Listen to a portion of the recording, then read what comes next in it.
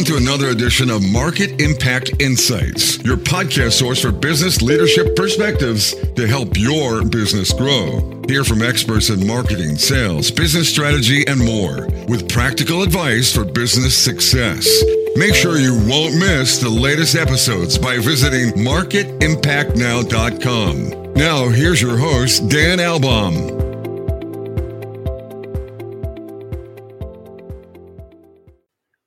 Welcome back, everyone, to another outstanding episode of Market Impact Insights. And the episode today is going to be another C-suite spotlight. We're going to focus on Chief Executive Officer. We've talked to some CEOs before. Today, we're going to focus a bit with a lens around this idea of diversity, equity, inclusion from a couple of different perspectives, looking at some of the latest trends in terms of women in leadership roles. A McKinsey survey before the pandemic showed some progress there. Women's representation in senior management growing from 23 to 28% between 2015 and 2020, and representation in the C-suite increasing from 17 to 21%. Certainly a long way to go. Some progress, but a long way to go there. And in just looking globally at the percentage of women in senior management positions, interesting study recently looking at that, ranging from 27% to 38% across the various regions. North America at 29%, so more on the shorter end of that scale. So I am so excited today to have a very successful Chief Executive Officer. Delana Lim is going to join us.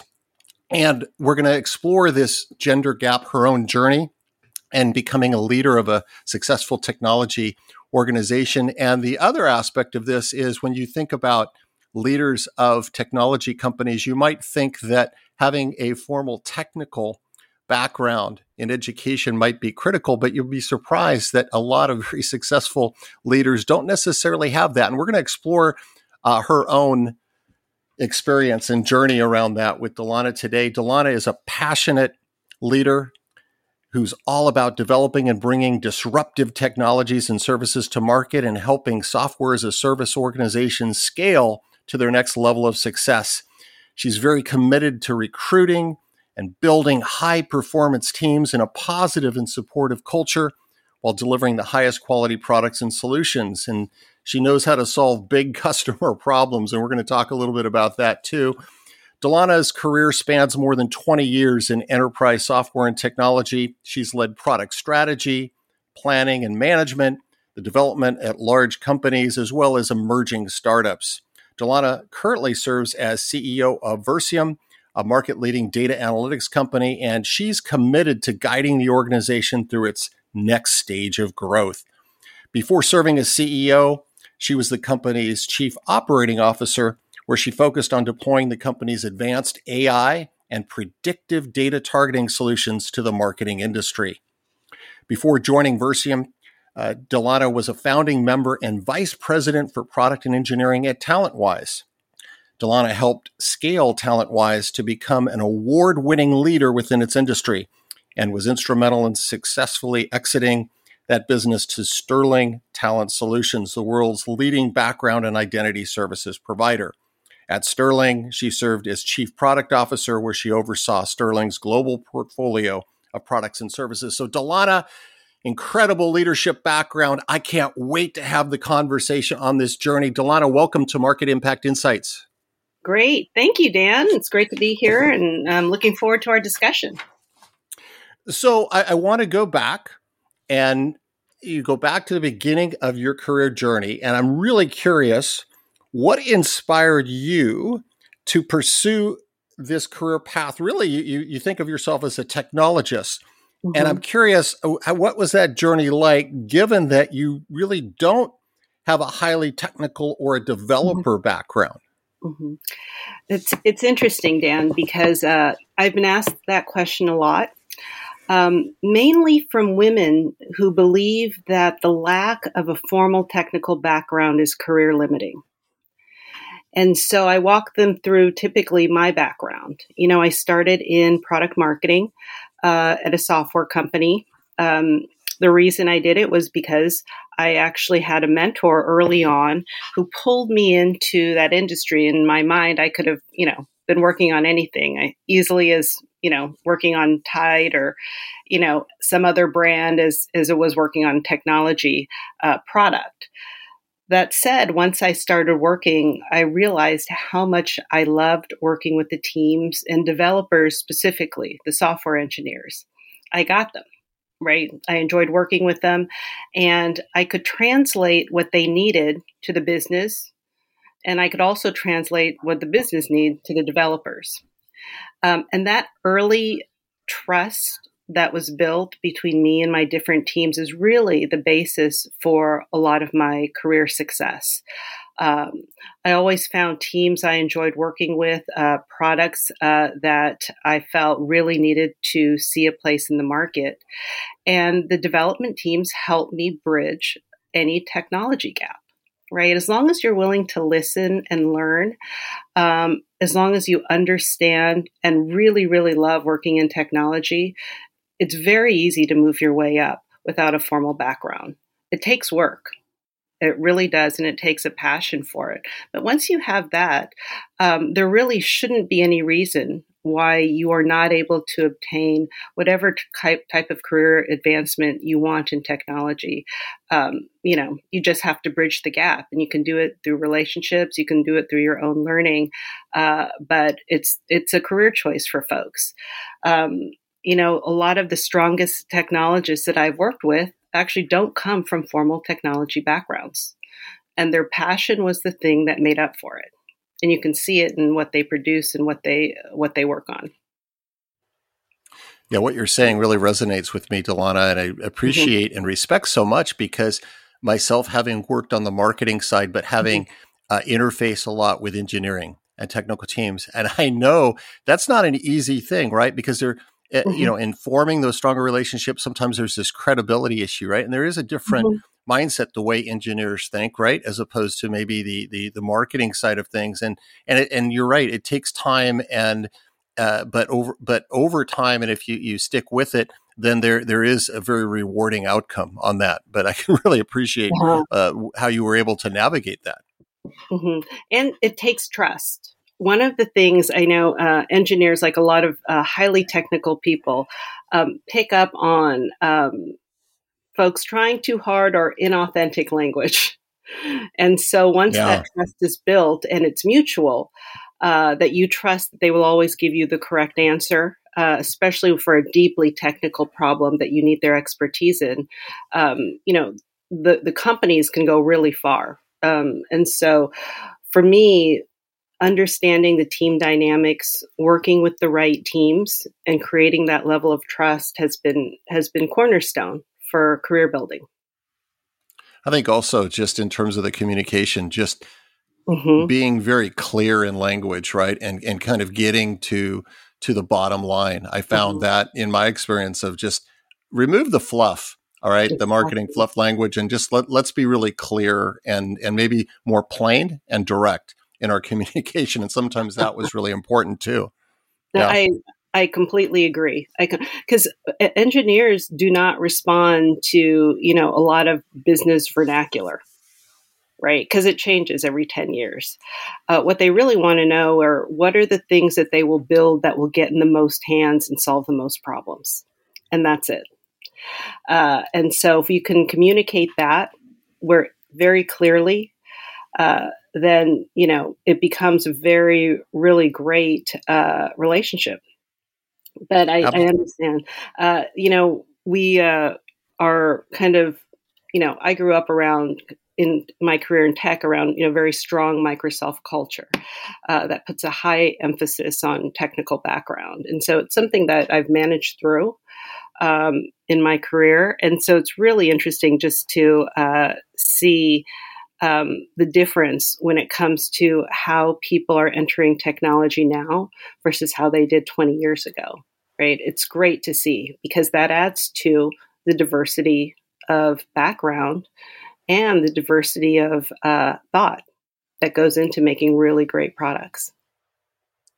So curious, you've obviously reached this pinnacle in terms of a CEO role, but was reaching the C-suite something that you always had as your long-term goal? And as you navigated through and started building these strong relationships, even though you didn't have a technical background, but you built the strong relationships with the folks that did have that, what kind of a difference and what kind of benefit do you think that gave you as you've now moved into this very senior leadership role? It's interesting. As you approach thinking about the C-suite, everybody that is in there has one area of deep expertise, whether it be finance, marketing, product, engineering, but they are experts at a very, very specific thing. And then as they broaden their role within the organization, they have to be very competent and knowledgeable about every other aspect of the business. What I found is in organizations that had a strong propensity towards product is I brought the skill set that was most important to them. Right? You have a lot of organizations, that are backed by, for instance, PE, and they look for private equity, and they look for C-levels that have a lot of finance background, right? And that's fine. But really knowing where you fit in with an organization and the relative importance of your role, that's key to understanding whether you belong in a C-suite in certain areas, right? It's what the organization needs combined with what you bring to the table. The technical background has helped. And one of the reasons it's helped is because, in every company I've worked at, it's been extremely important for people to understand the product. And, early on in my career, no one understood it better than me. And it was a great way for me to meet people within the organization, grow organizations, meet a lot of customers, grow relationships. And so for me, that became critical to how I thought about a company. And still, when I interview product people or talk about product people, my gauge of how successful a product person's going to be with me is really how deeply do you understand your own product? Yeah. I think there's a lot of examples of companies that sometimes can almost lose their way where that deep domain knowledge, right, and the essence of truly what makes their product great and adds the most value, where if you lose that sense, you lose alignment, then all sorts of bad things can happen in organizations. I agree. And we go back, to the definition of technical, someone who, came from a company that was, I would consider less technical, essentially believed that the definition of technical was purely understanding your product. It had nothing to do with your ability to code or develop or engineer from scratch. It was really, what is the depth of knowledge that you have within this specific field? Right. And I thought that was a really interesting way to look at it, because a lot of people who have that depth of knowledge when it comes to a product or a service or an industry discount that because they can't code it. But they know more than anyone how something should be built. I thought it was a great perspective that I hadn't thought through before, and I, bring that to folks when they're trying to understand how to make their way inside a very engineering-driven industry without an engineering background. Yeah, that is really important, and I'd love to explore with you. I talked at the opening of this podcast some of the trends in terms of women in leadership roles. We're seeing more representation on boards. We're seeing more representation in the C-suite. But your reflection on your own journey as a woman in technology and your path and the kind of example that it sets for others, the positive example, does it feel differently today when you look at that versus when you started out? Like, how does that dynamic change? What's your point of view on that? Oh, it feels very different now in a great way. Just even looking at some of the benefits. A great example is maternity and paternity benefits are very different now than they were 20 years ago. Yep. when it comes to a woman's ability to leave the workforce to have a family and come back into the workforce. That has completely shifted in a great and positive way. I think, the requirement that a lot of publicly traded companies now have at different levels, whether it's state requirements or NASDAQ requirements to have a woman on their board, that actually is pushing forward the discussion in a way where it is no longer an option and it's no longer a nice to have. It is a must have that you include these different initiatives and create a diverse board. In order for you to be traded, in order for you to operate in certain places. I mean, that's very different than it was before. The other thing is when you take a look at who's actually going to college now, it's half women or more in a lot of cases, which means that is our brain trust over the next 10, 20 years. And we need to create an environment where those people that we've invested a tremendous amount in educating can be as successful as possible and add as much to our economy as possible. And I think people understand that now better than ever. I think COVID has exacerbated a lot of issues that had existed before and kind of brought them to the forefront. With the last 2 years and just the remarkable shift in how everyone thought about what work was over a very short period of time. I think when we come out of it, it's going to be really interesting to see how the role of women has really kind of settled in and how a lot of men who are looking for either, more balance or more time with their family now approach what they expect from work. And once that happens, it's going to be no longer a mother or father or family thing. It is going to be, this is how we need to encourage workers to, maintain balance within their lives. Yeah, I think the pandemic has definitely been a time of self-reflection for everyone, hopefully, and a new way of viewing the idea of traditional models of work time versus personal time versus home time. It's just all been stirred up by the last 2 years of changing work patterns and remoteness. And, but there can be some real positives, hopefully, that come out of that.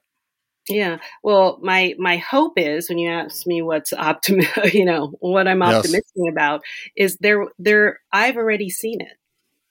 And it won't, and I believe it will be lasting in terms of what the shift is and the acknowledgement that people do have a life outside of work. And that needs to be respected and encouraged because you want to create, a great environment, not just for workers, but for families. So it's a good perspective. Before, what's really interesting is, over the last year and a half, I have seen more of my employees' families than I'd ever seen before. And so that just sticks with you. We all have. We know, all our colleagues. We know what their animals, their dogs and cats. Yes. Right. We know them by name. We have a level of understanding and, intimacy associated with how people work that we didn't have before. When, you may have met them over coffee. So, those things will last. Because I think right now people are expecting more from a workplace. Yeah, it's the authenticity of the relationships has really just been enhanced just because the nature of the interactions have been at a more personal level, in terms of seeing people in their home offices and the reality of what real life is all about, right? We all, if you have kids, you have animals, you have responsibilities, and just stuff happens, and we're becoming more real with each other, I think, through those Zoom calls and seeing that. Yeah, I definitely. Agree. And I think for a long time, women, not as much now, but for a long time, women kept that part of their lives private because they didn't want it to impact their career, right? Their struggles with childcare or balance, were things that they kept privately. And now when everybody's experiencing it, the conversation is, wide open. in terms of the struggles folks are having. And so I thought it was, really interesting to see the shift, the openness in the conversation that people are having now.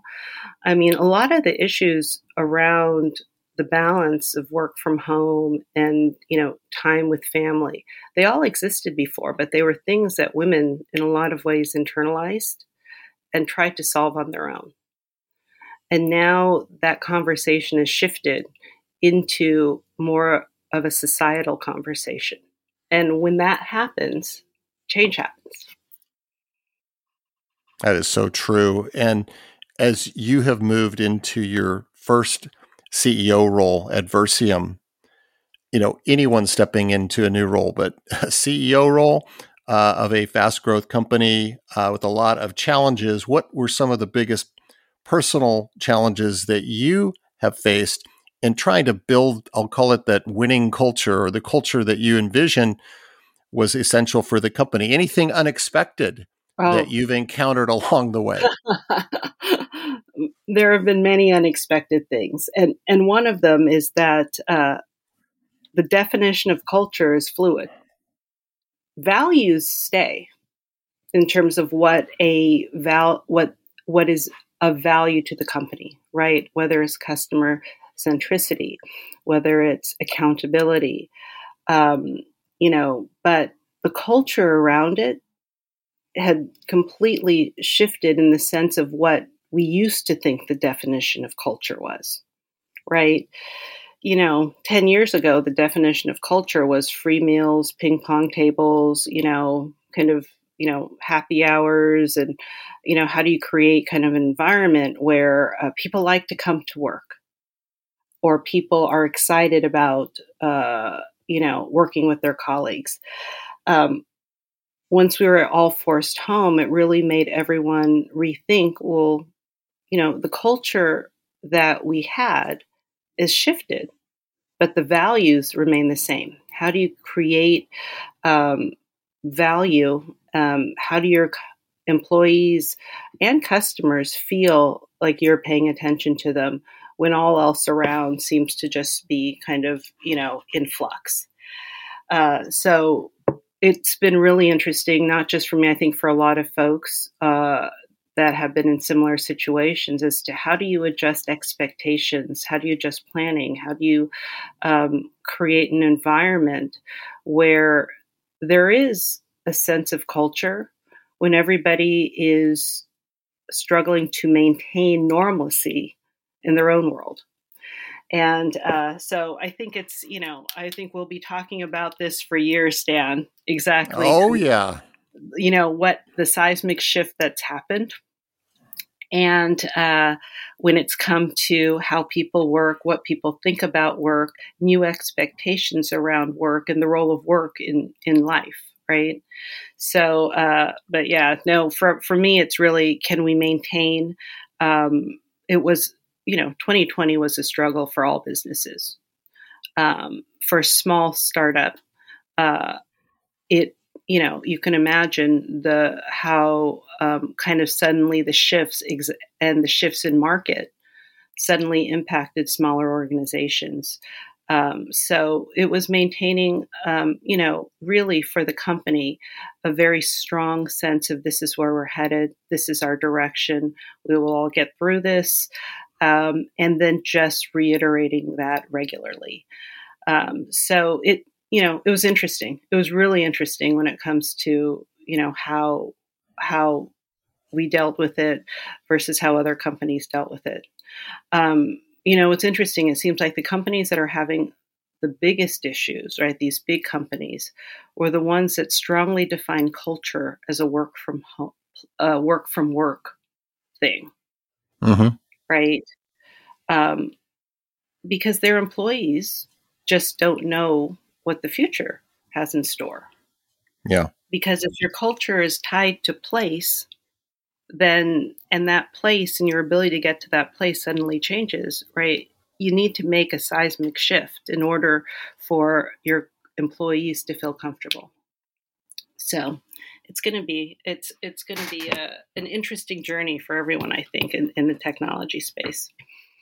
Yeah, it's definitely a fasten your seatbelts moment and future that we have. And, you have all of that deep expertise in developing product and in marketing.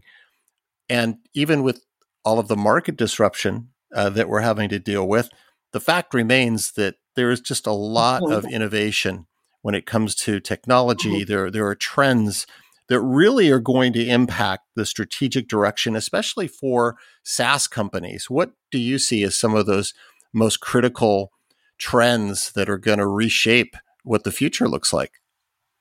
No, that's really interesting. One of the biggest shifts when it comes to marketing, and I know that from your perspective, 2020, 2021 was a big shift in how marketers approach how to market to buyers, right? Across both consumer and, B2C and B2B.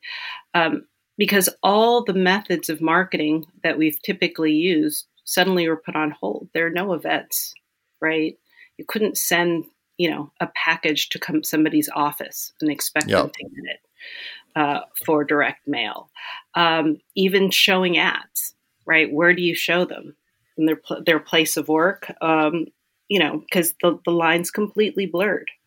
And they were blurring before, but the last 2 years really forced this whole idea of, kind of a 360 view of what a person is.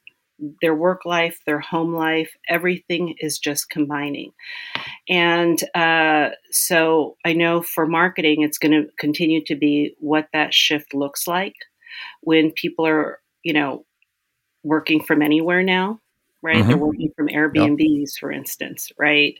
How do you continue to market to them and effectively actually, provide meaningful content to them? Another big shift that's happening in marketing is essentially as a result of all the privacy initiatives that are happening across various states, and really the shifts in how Google and other large platforms are starting to manage and treat, their users. Google recently announced that it was shifting away from cookies onto its own platform called FLoC, which was more of a federated system to really kind of essentially to improve privacy around their service. Then that didn't work. So now they're launching something else, right? There's a lot in flux when it comes to how marketers are going to be able to work in the future, but it's going to be critical that everyone in marketing has a privacy forward approach and works with organizations that have a privacy forward approach, just to make sure that they're continuing to do the right things for the consumers. So, it's really interesting, the dynamic shifts, right? The work from home, work from anywhere is shifting the way marketers think. A lot of dollars were diverted out of events into other things for a short period, really creating new marketing methods that are really interesting. And then on top of that, the whole shift in privacy, right? How do we deal with these new methods of marketing? And, what's funny is kind of what's old again is new again. It used to be that, how you could get a hold of someone when it came to marketing was, almost a little bit like a blunt instrument. And then all of a sudden the cookies came around and you were able to micro-target and know all sorts of things about people. And now that's winding back. And I think marketers now are trying to figure out, how do I maintain the right level of targeting while also maintaining a privacy forward approach to marketing? Yeah. And I also think that going back to more the blunt instrument type of scenario puts a premium on really smart content development. We talk about the importance of relevance, and especially if you're just coming at someone, directly with the message of, is that going to resonate? You need to really think very carefully about how you message. If you want the response, right, which is what it should be all about, which is measurable response. Exactly. Content is going to be critical. Focus on first-party data is going to be critical. More than ever, people have to know their customers, right? and get consent to market to those customers. So, we'll continue to see these shifts. There's a lot of conversations within the MarTech community about all the specific shifts in marketing. But with all these change comes a tremendous amount of opportunity, right? Just because it is a shift in many ways the right direction. And I think some companies are better equipped to take that change on than others. Yeah, no doubt. And you've worked with so many brilliant people throughout your career. I'm curious what the single best piece of advice is you have received. That's really that's a hard question, Dan, because I feel like I get advice a lot at different points in my career. I seek advice from both mentors and actually people who work for me. One of the best pieces of advice that I got, and I actually think this applies to not just my career, but just also personal choices. I was trying to determine, what route I wanted to take at a certain point in my career, right? I had different opportunities in front of me. What was my next move? To your point, I hadn't specifically been focused on getting to a C-suite, but I knew at a certain point in time, I had enough experience and knowledge under my belt where I could take such a role on. And so, like every kind of, project-oriented person, I started making lists and doing research and trying to figure out, what are the pros and cons about all these different paths. And finally, someone who was, friend, mentor, colleague, just said, just make 2 lists. Make a list of things that energize you and the things that tire you out. Don't think about any of the opportunities in front of you, but just write the list of right now, what gives you energy? What makes you excited? And what are the things that just are exhausting to you? And it was just such a different way for me to approach it, right? So I did that. And then suddenly choices became very clear. And it was really interesting. But I continued to do that. And like I said, it's great also for personal decisions and things like that. But it's just a simple exercise, right? What are the things that really energize you, just in general, right? And for me, it was really easy to come up with the list of these are the things that I just look forward to. And then the lists that tire me out, it was equally easy to come up with the list. And so with that, I could look at every opportunity and understand the balance of, this opportunity has a lot on the tire me out list and not enough on the energize me list. It's not going to work. So that was a great piece of advice. It reoriented me around decision making. And I also found that I was just able to make decisions much quicker as a result of it. Well, one of the things I know you're energized by, Delana, is problem solving. And I've heard you talk about and advocate the importance of ensuring that there are diverse perspectives. So as organizations approach solving a problem, bring in that broadest, diverse perspective. Could you share a little bit more about that? It's interesting because when you look at, as a CEO, right, you obviously have customers. Our customers are diverse. And so we need a level of diversity when it comes to making decisions about what our customers need.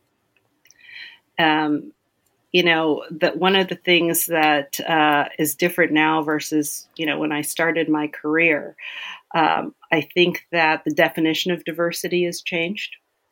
Right. I think when I started, just to get a woman a seat at the table was, that was everyone would give themselves accolades for that. Right.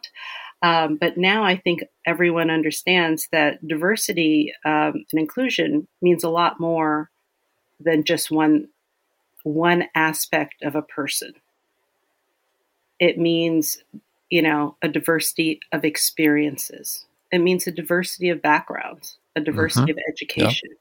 And I have to say a diversity of ages, right?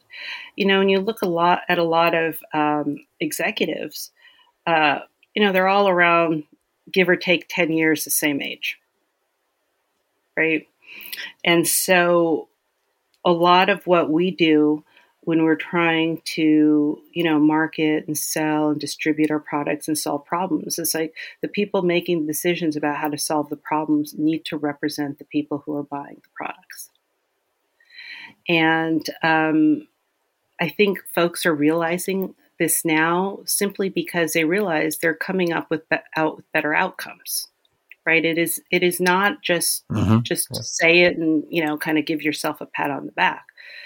The outcomes are better, the perspectives are better. You're able to identify issues quicker because you actually have someone from a different experience or background helping you make those decisions. It is also something when you think about diversity and inclusion that you have to work for, and it isn't easy, right? It can't be a secondary thought. It always has to be something that you think about when you're making a decision. Just because it's like all things, right? Great example is like the NASDAQ requiring women on the board before anybody is publicly traded. Those are the types of things that have to happen in order for change to happen. But from my perspective, a diversity of opinions means all sorts of things. And so I will ask in my organization, to make sure all sorts of people have looked at something, just to make sure, that we understand any issues before it hits a customer. And in order to do that, you do need a diversity of backgrounds and diversity of understandings, even diversity of opinion about different areas. So it's interesting in this, and I think that people expect it more and actually respect it more when it comes to, well, what does so-and-so think about this? I think that now is becoming a more common part of a conversation rather than, top-down decision-making. Yeah, and I think the other thing that comes with this commitment to diversity in problem solving is the willingness that there's going to be some internal conflict, right? Because when you broaden that diversity of perspective and opinions, that means there are going to be disagreements, right? And so there has to be this willingness to see the positive aspect of a healthy conflict, right? But getting to the right outcome. But sometimes that can be a little daunting, can it? To just know that, well, we're going to be stirring up some disagreement here. Exactly. And that's the one thing is like, going back to values, right? And culture. I think disagreement and diversity of opinion is really important. As long as there are clear guardrails around it, I think everything always ends up better when people feel free to speak their mind on their proposed solution, right? Not everybody's idea will be incorporated, but everybody will be heard. And I think that's really important. So, Delana, when you look to the future, what makes you optimistic?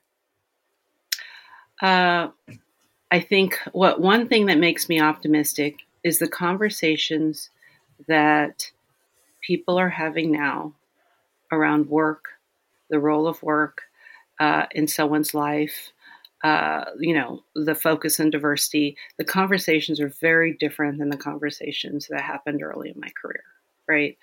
The shifts that have happened over time are real. And, once the shifts become normal, then they become a launching off point, for future growth. So, that's one area where I'm very optimistic that as we continue this journey, and, I'm speaking specifically about kind of technology, the work we do, that it'll continue to pursue kind of just more and more programs to ensure that it's doing what it needs to do for society. I think the role of a corporation has also shifted within the last 20 years, what it means. It used to be very much focused on corporation serves shareholders, right? That was what you learned in business school. And now, people have said, wait a second. That's not fully true. Corporation doesn't just serve shareholders, serves customers. It serves employees. It services the economy, but it also makes an impact on the climate, right?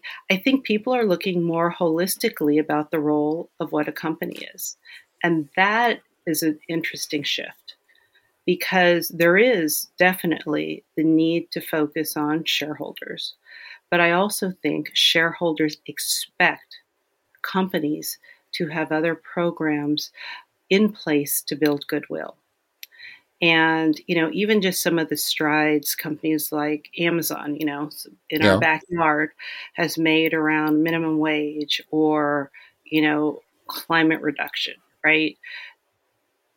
If you think about 20, 30 years ago, a company with that market control like Amazon, right? What would they have done versus what Amazon is doing now? It's a really interesting shift. I think we're going to continue to see that. I think employees and customers expect it. And I also think that, as a result of it, we're going to see a lot of positive change when it comes to a corporation's role within society and really understanding the role they play, that it's beyond just shareholder interests, but they have other responsibilities too. And I think, there are a lot of technology leaders, companies that lead different technology companies who've, taken this role seriously. There are always hits and misses. Everyone tries. With social media, everyone can comment and has a voice on what they like and don't like. But I think that we're going to continue to see that shift. And for me, it's a real positive thing because, once it helps the grassroots approach when it comes to, real change, right? It can't just start from top down. It has to start from bottom up. And once organizations realize that this is very much a bottom up thing, they can continue with it. So it's really great to see. That does make me optimistic because it broadens the role of what a company should do. It, essentially gives me new perspective as a CEO as to, who my stakeholders are beyond just shareholders. So I think that will continue, and that makes me optimistic. Yeah, definitely. It feels like the bar's been raised around social responsibility, right? And actually going beyond talk and kind of walking the talk. And so it seems like the expectation of, well, it's great to say the right words, but there seems to be this skepticism of, hey, we want to see it, in terms of people really recognizing a company is really putting the commitment in around being socially responsible. It just feels like the standard and the bar's been raised around that. No, I agree. I completely agree. It's no longer just, hey, I've tweeted out my support of an issue, but now this is the programs and plans and targets that we have. And, for these businesses, especially publicly traded companies, they make their revenue targets. They make their, sales quota goals, right? They make their production targets. As they start putting targets out there around social responsibility, they can make it because they make other targets that are very hard. It's just a question of putting it out there and holding someone accountable. That's a shift, right? That's a real shift that we've seen. Mm-hmm. So as we start wrapping up our conversation, Delana, do you have any other final advice for leaders that are seeking long-term growth or business success? That's a really interesting question. And one piece of advice that I like to give, and it's for emerging leaders, typically people kind of early mid-career, around career choice. We have great set of companies in the area to work for. We really do. There are lots of opportunities for technology workers now, especially. And what I always encourage people to do, if they have the opportunity, is to work in a startup. And part of the reason is, in a lot of ways, working in a startup is a career accelerator. You become exposed to things you would not necessarily be exposed to in large organizations. You have a span of responsibility that is much larger than you would have, in kind of a megacorp. And you have a seat at the table for change and growth. You actually see decisions being made. You see the impact of those decisions right away, right? It shows you what it's like to run a business up close and personal. And so when, people ask me who want to eventually be in the C-suite role, what is the best way to get there? I always encourage you have to do your time in a startup. Yeah. It's like nothing else, right? The level of energy, what you're required to learn, problems that you need to solve, right? The level of growth, like being in a company that's growing rapidly, right? When you're in large companies, 5%, 10% growth may be fine. But when you're a startup, that's your death knell. So you definitely have to kind of roll up your sleeves more. But, you have a front row seat to a lot of exciting things. And then, you can choose to go work for a large company afterwards. But it really gives you perspective on really what your role is, the nuts and bolts of what you're trying to do and trying to accomplish. Yeah, and I think that even extends as hiring managers into different roles in larger organizations. Candidates that come in and show that they've had the startup experience. My own experience has been some great hires because of what you talked about, because they had to kind of take the initiative, they had to take on more. They just seemed to have a broader perspective and confidence that they were bringing in, even if their role was maybe more narrowly defined. As they moved into a larger organization, there was still a value that they had that. So I think what you're saying is so true. They can, they're flexible because they're used to change, right? They're able to take on hard tasks. And that's one of the things that, when you think about what do you do when you're trying to make your career? One of the things, try to solve hard problems. And the hardest problems are in startups. And they are willing to give them to people who are interested in solving them versus, a very large organization or some high up VP. Well, that's their job or something. Or that problem gets so removed from you that you're not even really sure what you're doing to move the stock price at a certain point in time because you're one of like 150,000 people, right? So, there is a value there.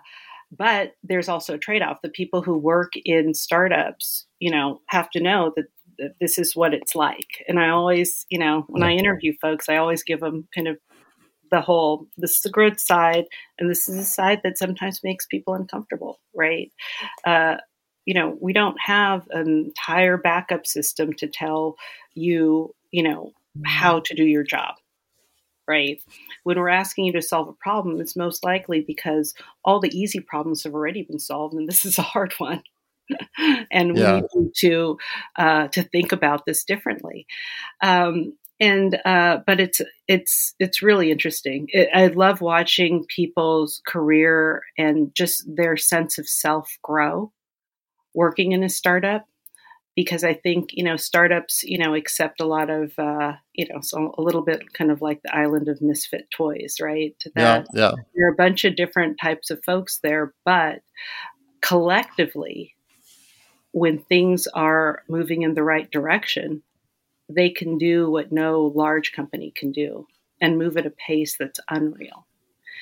And so that's why, for me, I've made my career, working at various startups or small companies, and it's a comfort zone this way. I always suggest to people, if they're interested in really understanding what it's like to be in the C-suite or understanding how to build leadership, time in a startup is key. Well, Delana, thanks again for coming on, sharing your own personal journey and being inspiring and motivating to all of us in terms of what's possible. Mm-hmm. And also everything we should be optimistic in terms of where things are headed. So really appreciate your perspective. Great. Well, thank you, Dan. Thanks for giving me the opportunity to chat with you. I enjoyed the interview. And a reminder to all of you to please continue to go out and give us the gift of feedback. If you like this podcast, please rate and review. You can do that on all the podcast platforms, including Apple Podcast. And a reminder, as always, make sure to visit marketimpactnow.com for the latest in business leadership perspectives. So long until next time.